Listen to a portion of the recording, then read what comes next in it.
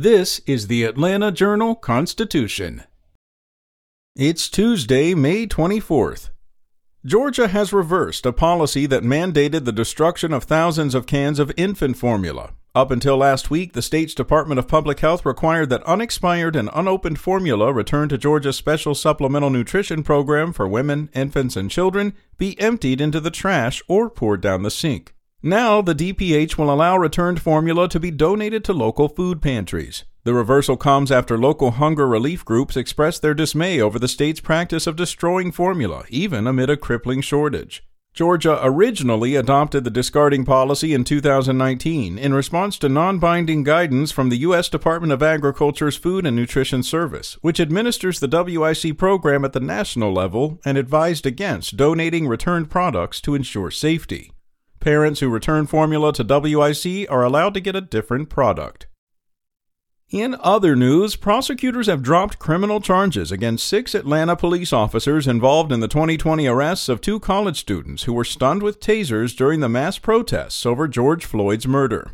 Cherokee Judicial Circuit District Attorney Samir Patel, whose office handled the case, announced Monday the officers were cleared after a thorough and independent review. The officers were charged by former Fulton County District Attorney Paul Howard after police stopped Messiah Young and Tanaya Pilgrim on May 20, 2020, pulled them from a car, and deployed their tasers. Patel said not only were the officers acting within the scope of their authority, but their actions were also consistent with the Atlanta Police Department's own use of force policy. The arrests, which were captured on video, happened shortly before 10 p.m. at Centennial Olympic Park Drive and Andrew Young International Boulevard. A citywide curfew was in place at the time following days of civil unrest across the country against police brutality. Meanwhile, 2 popular Atlanta rappers named in a sweeping gang indictment will remain behind bars for now. Young Thug and Gunna were arrested earlier this month after a Fulton County grand jury handed up a sprawling indictment accusing the award-winning musicians of leading a criminal street gang responsible for much of the city's violence. Gunna, whose real name is Sergio Kitchens, pleaded not guilty at his arraignment hearing Monday morning, but was denied bond after a Fulton County prosecutor told the judge several of the state's witnesses are being intimidated.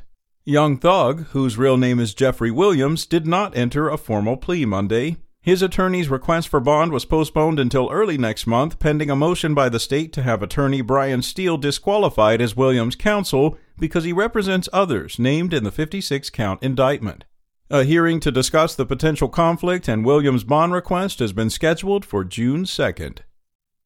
And the man convicted of concealing the death of Tara Grinstead was sentenced Monday to 10 years in prison. It was the maximum possible sentence for Ryan Alexander Duke, who was acquitted Friday of murdering Grinstead. He's already served roughly half that time since his arrest. Judge Bill Reinhart told Duke he seemed remorseful for his actions when he took the stand in his own defense. One of Duke's defense attorneys asked for him to be sentenced as a first offender and be released on the time already served in jail. Reinhart denied that request, though Duke is already eligible for parole, having served just over 5 years.